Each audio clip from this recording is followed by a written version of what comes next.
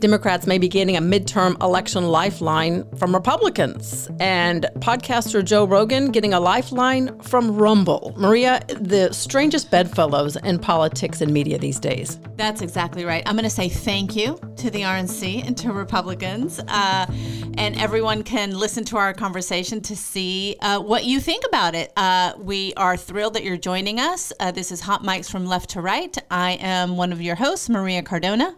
And I am the other host, Alice Stewart. We would love if you would like and share our podcast and give us your thoughts. You can follow me on social media. On Twitter, it's at Alice Tweet, and Instagram, Alice Stewart DC. You can listen to our podcast on all the podcast platforms and on my website at alicestewart.com. And I can be reached on Twitter at Maria T. Cardona and on Instagram at Maria Cardona DC. So we would love to hear from you. Alice, when I heard about the resolution to censure Liz Cheney and Adam Kinzinger that came out of the RNC, and then the reasons why they did that, attacking them for allegedly buying into the Democrats' persecution of ordinary citizens engaged in, quote, legitimate political discourse, I thought it was Christmas all over again.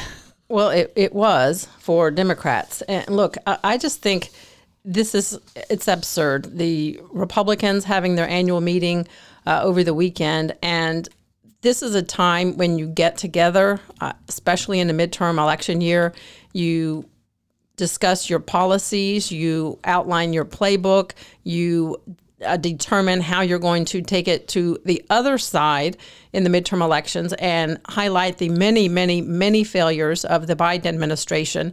And instead of punching to the other party, they're engaging in a circular firing squad. And I was just shocked to see that what came out of the meeting over the past weekend was for the RNC to censure Republicans Liz Cheney and Adam Kinzinger for their actions with regard to January 6th and certainly the impeachment, and going even further, not only going against two of our own, but as you said, Maria, to refer to the January 6th activities, the riots, the insurrection as, quote, legitimate political discourse. That's not sitting well with most people and even Republicans. Of course, we know Ronna McDaniel is the chairwoman of the RNC. Her Uncle Mitt Romney, a senator from Utah, even said that his niece's decision was, quote, very unfortunate, and even called it stupid, simply because it's just really absurd to do this to two of our own in a midterm election. But as the key thing, basically rolling out the red carpet for another January 6th. And, you know, when this happened, I knew you were going to be not happy, which obviously makes me happy because no one should be happy about that. But I do think it really encapsulates, Alice, the problem that I have been talking about, you know, since last year. And I know, you know, we talked about this on our last CNN segment last Sunday, and you talk about this often, which is that you believe that Republicans have a very good chance of retaking the House and the Senate if they focus on policy. And that has always been your message, that Republicans need to focus on policy. They have to get away from Trump. I completely agree with you. That is what the party would do well to do. But here's the problem, and this is what I've been talking about, which is right now, the majority in your party, as evidenced by what the RNC just did, and let's remember, and this is why I think it's so damning for Republicans, this wasn't some outside group. This wasn't some fringe, you know, extreme right wing. Well, I think now they are, but you know, a fringe group that you know, is made up of crazy people. This is the Republican National Committee. This is the official representation of the Republican Party in American politics. That's why I think it's so damning. That's why I think you have a lot of Republicans on the Hill, even those that support Trump, that I think were rattled because they realized how dangerous this was going into the midterm because of everything that you have said. But I continue to believe that the problem is that defenders of the RNC say that the Senate GOP should stop clutching their pearls. And then they say, look, and I think this is still the case, and this is why this is so dangerous for you all. Obviously, this is Trump's party, they argue. And if the RNC members want to go this way, McDaniel had no choice but to do what her members wanted. And that's the important point to take away. Look, this is not Republicans writ large. I speak with many members of Congress who disagree with the actions. These are members, as you said, of the RNC. They are loyal to and beholden to and still supportive of former President Trump. And this is a voice and consenting opinion of those members. But we're seeing news account after news account from respectable, well-thinking, rational thinking Republicans that have concerns with this. We heard specifically Senate Minority Whip John Thune, who has said, as I've often said, the focus now needs to be forward, not backward. If we want to get our majorities in the fall, we need to turn our fire on Democrats, not each other. That's so important. Even Trump ally Lindsey Graham from South Carolina, he was frustrated. He even called Ronna McDaniel to personally express his disappointment. He said it's all in the wrong direction.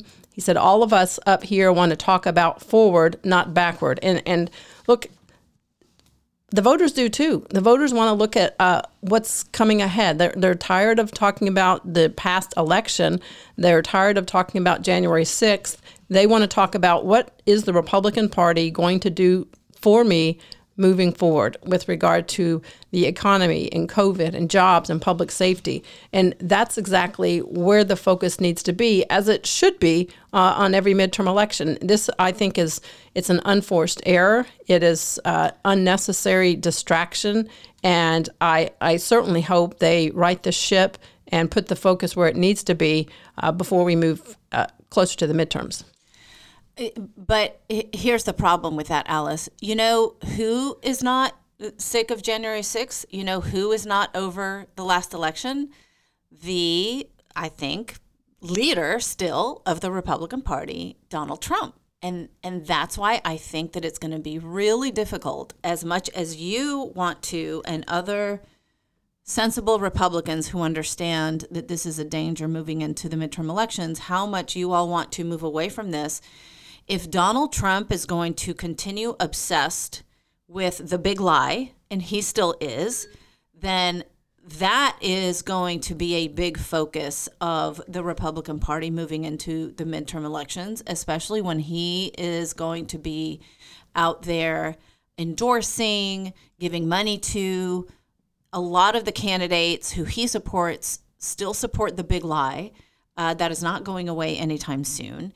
And so it has become, I think, such a problem for the Republican Party that many in the political sphere are kind of rethinking the chances for Democrats in the midterm elections. Yesterday in Playbook, the title was, "Can Dems Defy History?" And look, we all know that the 2022 midterms will be incredibly difficult for Democrats because of history and so many other things. Well, right now, I would include Joe Biden's approval numbers, inflation, those sorts of things. But I do think that maybe the outlook is not as grim as we thought, especially if we do see a Republican Party that is still obsessed and mired in Donald Trump's grievance from the 2020 election. And that's the key. As you say, it's not completely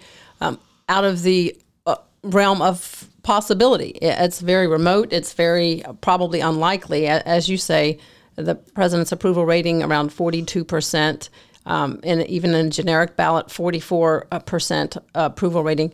That's really low.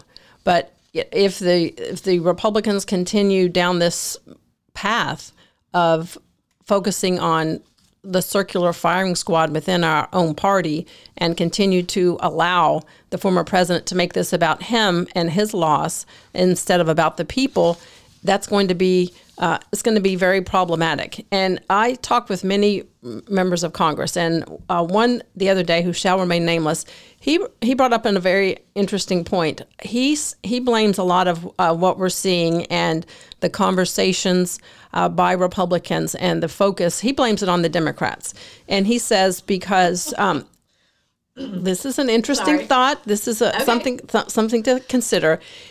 He says since the Democrats have made this all about removing Trump, they did so obviously in the 2020 election. They tried to do so in the Virginia election. That didn't work. And he said making that their clarion call, it made everything even more divided. And he says the further they go, the further right we go. He calls this political physics, equal and opposite reactions. He says the further left that the Democrats go, and they have gone very far left with social spending, and now they want to federalize the election. The further left the Democrats go, the further right Republicans will go, and that is why in his view, we're still talking about the big lie. We're still talking about Donald Trump. We're still talking about, in some ways, legitimizing January 6th. And he says this is a natural political physics of the left going left and the right's going right. Just something to ponder. There is something in what he says, but I think that it has nothing to do with Donald Trump still being obsessed with the big lie and convinced that he won in 2020. That's all Donald Trump's doing. That has nothing to do with Democrats. But, I guess thank you for thinking that we're all that powerful that we can direct in terms of what Donald Trump is doing and not doing. I think that for Democrats, what we need to do, and there is a discussion going on within the party, within the Democratic Party, about how much we do make this about Trump and the big lie and January 6th, or how much we focus on the economy and local issues for each of the candidates that are running in the midterms. I am of the camp that, and this actually was written up in Politico also yesterday, we can do both. And I think it is absolutely necessary that we do both. And the reason we need to do both is because, number one, and I've said this before, we actually have a lot to run on. I mean, Joe Biden just came off of a record historic job-producing year, 6.4 million jobs produced in his first year as president, a record since ever. Yes, there is inflation. That, many economists are forecasting that is going to go down. The supply chains are being resolved.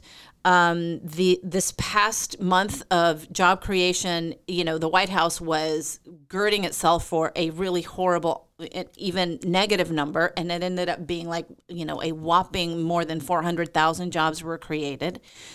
And so the economy is actually really, really good. We need to continue to talk about that. The infrastructure bill is now starting to be a cash flow in all of the states around the country, in all of these districts around the country. Democrats need to start taking credit for that. And we do need to continue to talk about Build Back Better. At the same time, Alice, our democracy is in peril, because if we continue to allow people like Donald Trump and everyone who still supports him and believes in the big lie to run for office, and God hopefully won't allow this to happen, and the voters won't either, for them to win, our democracy continues to be in peril. So I think we need to do both of those things. And if we do both of those things well, I don't think 2022 will be a disaster for us. Well, first off, our democracy is not in peril. We're in good shape there. Second of all, if there was such a long record of accomplishment with the current administration, his poll numbers and approval numbers would not be in the low 40s. And it's not just across the board. On every crosstab you look at, whether it is the economy, whether it's COVID, his poll numbers are bad, very bad.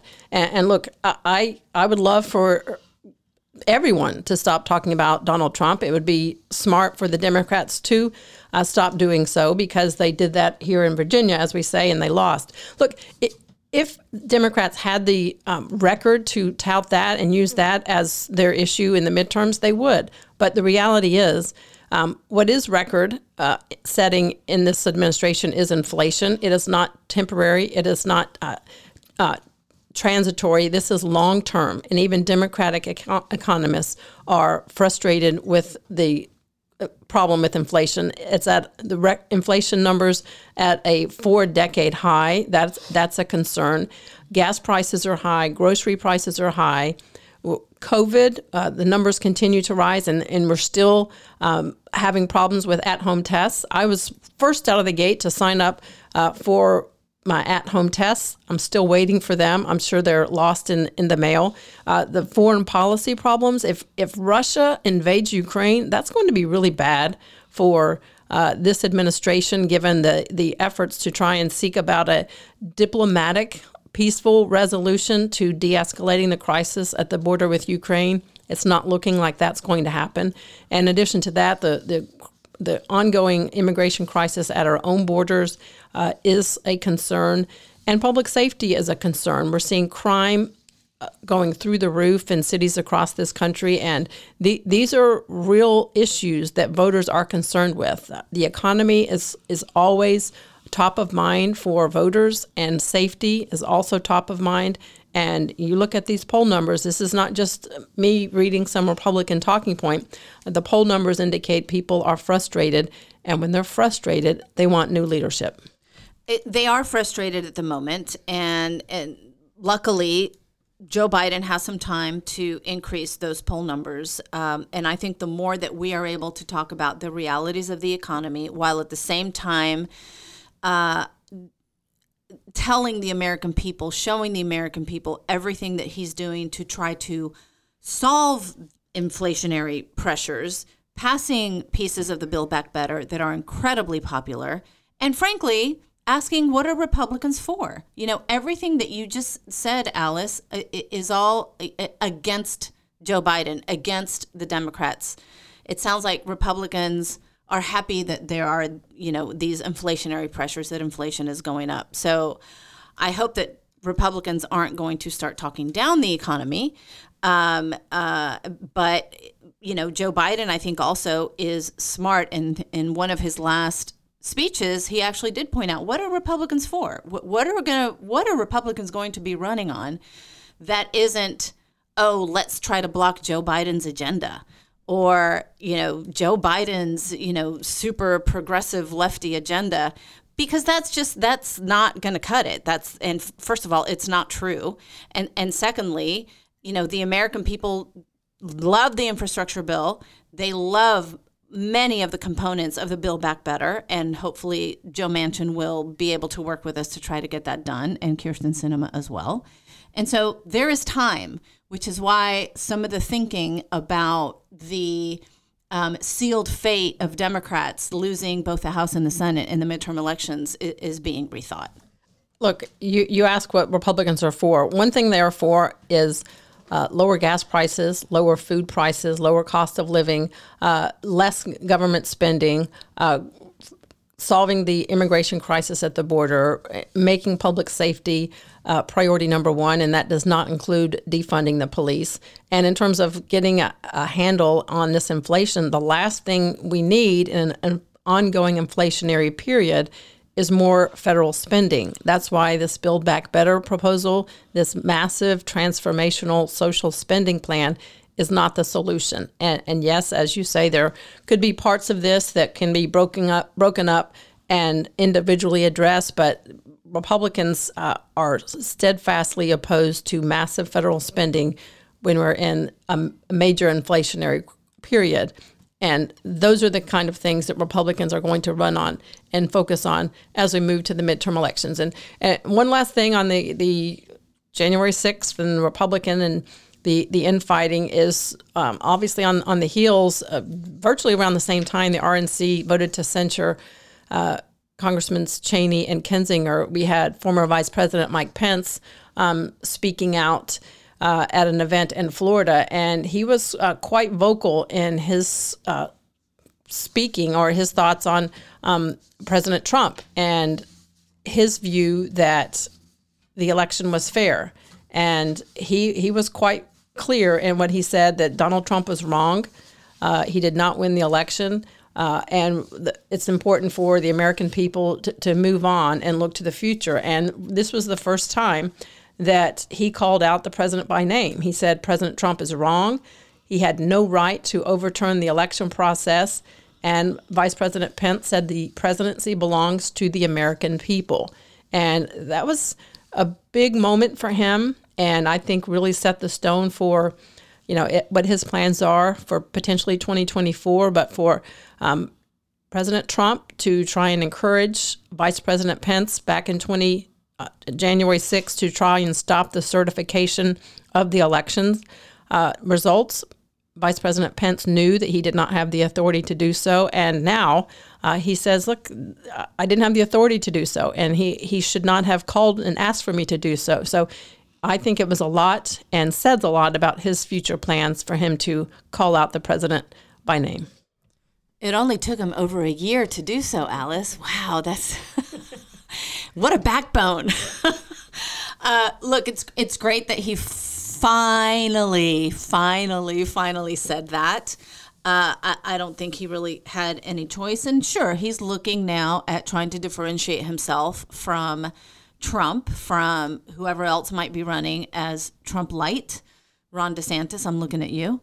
And to try to figure out, and this is where I think it gets tricky, is there a lane for him? Is there a lane for someone who has broken with Trump, but yet can make the point that he was a loyal Trump supporter for more than 4 years? There might be. Who knows, right? Who knows what's going to happen in the next year? But I do think that still this little riff between Trump and Pence, and interestingly enough, Trump did not come out and eviscerate Pence for this yet. Anyway, I think he's stewing, and we might hear something a little bit later, especially if I think, and especially when Mike Pence decides to really get in this. I think that is going to be like, watch out, for the tidal wave of Donald Trump's ire. But this is, I think, going to be what is another big challenge for the Republican Party. Past 2022, what is 2024 going to look like? And who is going to be that standard bearer? Right now, the standard bearer still is very much Donald Trump. And that is something that I think many people who have their eye on 2024 are struggling with. And in fact, you saw after this kerfuffle, this division between Trump and Pence, a reporter asked Ron DeSantis if he thought what Pence said was true, that Pence did not have the authority to overturn the election. He declined to say anything. I mean, how easy can it be to say, yes, Mike Pence did not have the authority to do this because it's the law. That should not be a hard thing to declare. He demurred. And I think he is trying to walk that tightrope to not piss off Donald Trump and not piss off, Mike Pence before whatever kind of landscape forms that gives a clearer picture of who is viable in 2024. Remember when we were kids, there was this song, it was called Billy, Don't Be a Hero. And it was about this guy going off to war, and it was basically saying, keep your head low, don't attract attention, come back, come back, don't be a hero, come back. And I feel at times Republicans in Washington feel like, I'm just going to keep my head low, I'm going to go fight my war, I'm not going to say too much, I'm not going to call attention to myself, I'm going to be a hero, I'm just going to not say a whole lot. And I feel like that's relatively the sentiment in Washington with many Republicans. If they do their job, responsive to their constituents, stick to policy and not personality disputes, that's a winning formula. And putting a pen on this conversation, note to Republicans, listen to your inner gut, focus on policy, not personality, look to the future, not the past. And that's the best way we can move forward, winning the midterms. Like I always say, Alice, they would do well to listen to you. But I think, unfortunately, right now, the person that they are listening to the most is Donald Trump. And, you know, I for one, am happy about that. I bet. Well, one person that people are certainly listening to and have been listening to, Joe Rogan, the very outspoken, controversial to many podcaster, has been in some hot water. And it started recently when, you know, Joe Rogan has been a podcaster for many years, the highest paid podcaster on Spotify. And he has spread a lot of what many see as misinformation on COVID. And in his view, in his wording, he did that. He wanted to present all types of different scientific and medical information. And some of the artists on Spotify, led by Neil Young and others, have said they're going to leave if he stays on there. And that started a huge controversy. Now, as he was in the crosshairs of many, they have put together a compilation of many of the words that he used over the years, and specifically the N-word, and the montage of the many, many, many, many times he said that is disgusting and disturbing. And now he's in the middle of another battle with Spotify over that. And I just think if the COVID misinformation did not have an impact, I think this will. I think it will too. I think it's, especially today, it is really tough to survive that kind of montage. And you know, certainly a lot of Spotify customers have been dropping the platform for that reason. You know, Neil Young has certainly started a trend, interestingly enough. The reason why Neil Young is doing it, to your point, is no longer the reason why people are. I mean, it's probably part of the reason, but now this, you know, his montage of the N-word has become the focus. And it's interesting to me. He did talk about this. He seemed remorseful. He didn't outright apologize. Well, he did say, "I think I apologize." He didn't say he was sorry. Some people think there's a difference. There might be a difference.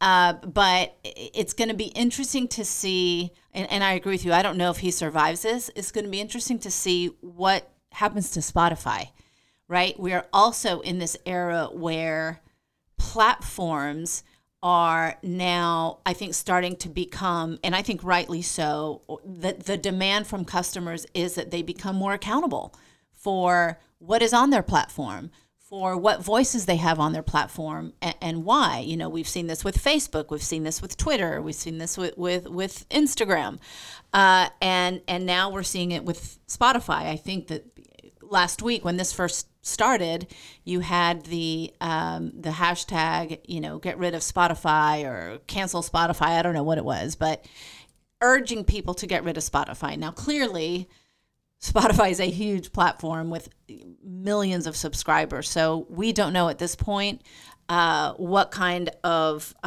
business repercussions Spotify will have. But I thought it was interesting that another platform called Rumble offered Joe Rogan $100 million to quit Spotify and join Rumble censorship free. So to me, this just tells you that there is an appetite for everything, Alice. And there is also certainly words and dialogue that is completely unacceptable. But we're also in a country where there is freedom of speech. And just a couple of the comments that Joe Rogan made recently in reference to this latest, the end montage. He said, quote, "I know that to most people, there is no context where a white person is ever allowed to say that word, never mind publicly on a podcast. And I agree with that now. Instead of saying the N-word, I would have just said the word. I thought as long as it was in context, people would understand what I was doing." So he's making a distinction between who can say it and who cannot. I personally think no one should say this. It's just wrong. But he is certainly making the distinction of who can and cannot say this publicly. Right. And again, it remains to be seen whether that is going to be enough of an explanation for people, whether he's going to be able to survive this, whether Spotify will keep him or not. But this will always continue to be a discussion and the tension between freedom of speech, between what is appropriate to say and what isn't, and frankly, between just, civility in our conversation. And we always try to bring it back to this, Alice, but this is why you and I have this podcast. And, I have to say I had several friends of mine tell me that they listened to our podcast for the first time last week. And they asked me, interestingly enough, and I'm wondering if you get this too, they're like, Maria, how do you sit there so calmly in the face of what Alice says? Like, how do you not want to like burst out and scream? And I said to them, if I did that, we wouldn't be having this podcast. And I wouldn't have another platform for the message that I think is important to get out there. And part of that message is to be able to get my message out in venues that I normally wouldn't. And Alice offers me that. And at the same time, we both have to demonstrate that there has to be a space for civil discourse. And they completely appreciated that.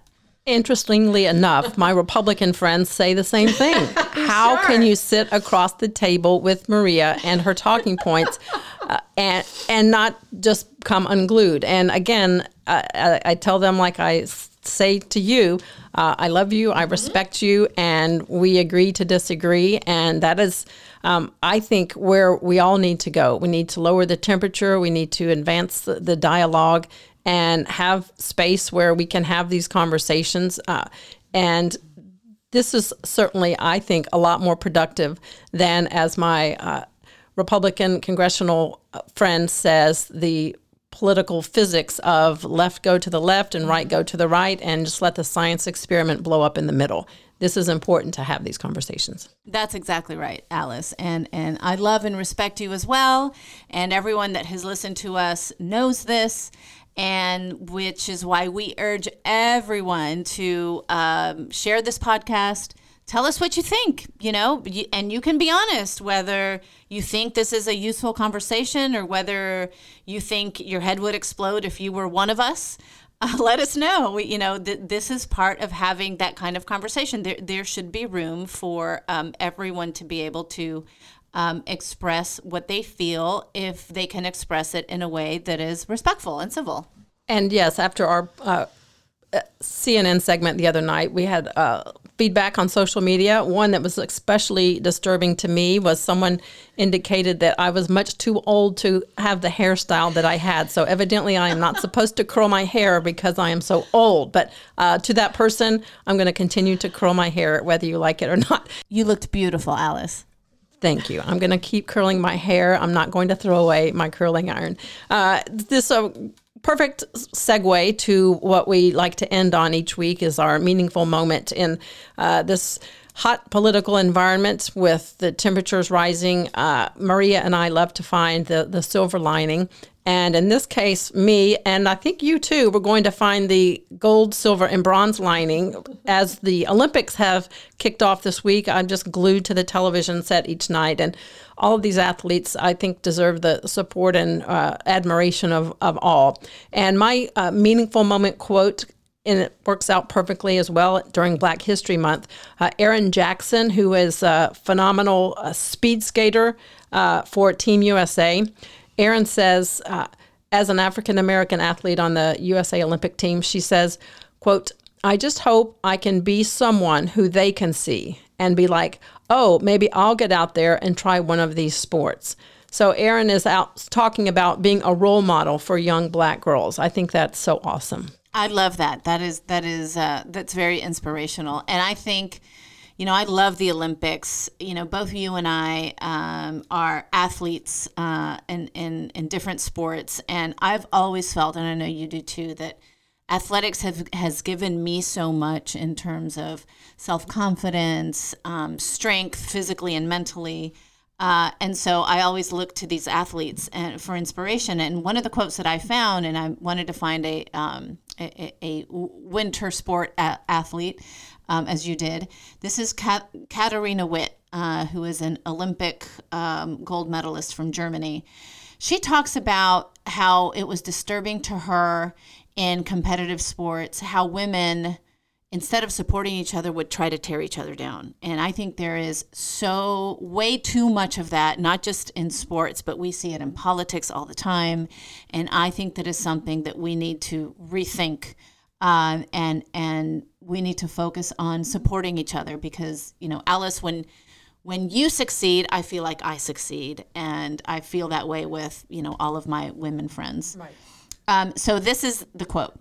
Too many times women try to be competitive with each other.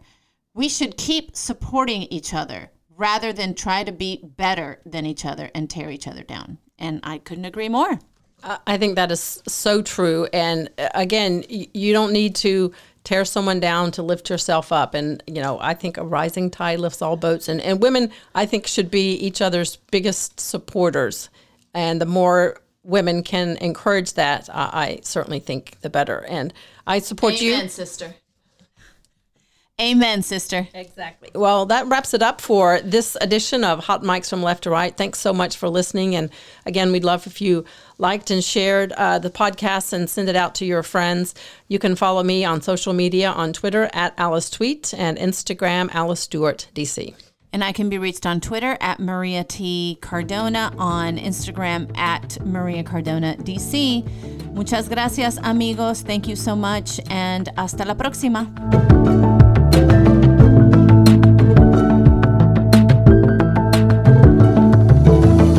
It is Ryan here, and I have a question for you. What do you do when you win? Like, are you a fist pumper, a woohooer, a hand clapper, a high fiver? I kind of like the high five, but if you want to hone in on those winning moves, check out Chumba Casino. At ChumbaCasino.com, choose from hundreds of social casino-style games for your chance to redeem serious cash prizes. There are new game releases weekly, plus free daily bonuses, so don't wait. Start having the most fun ever at ChumbaCasino.com. No purchase necessary. VGW Group. Void where prohibited by law. See terms and conditions. 18+.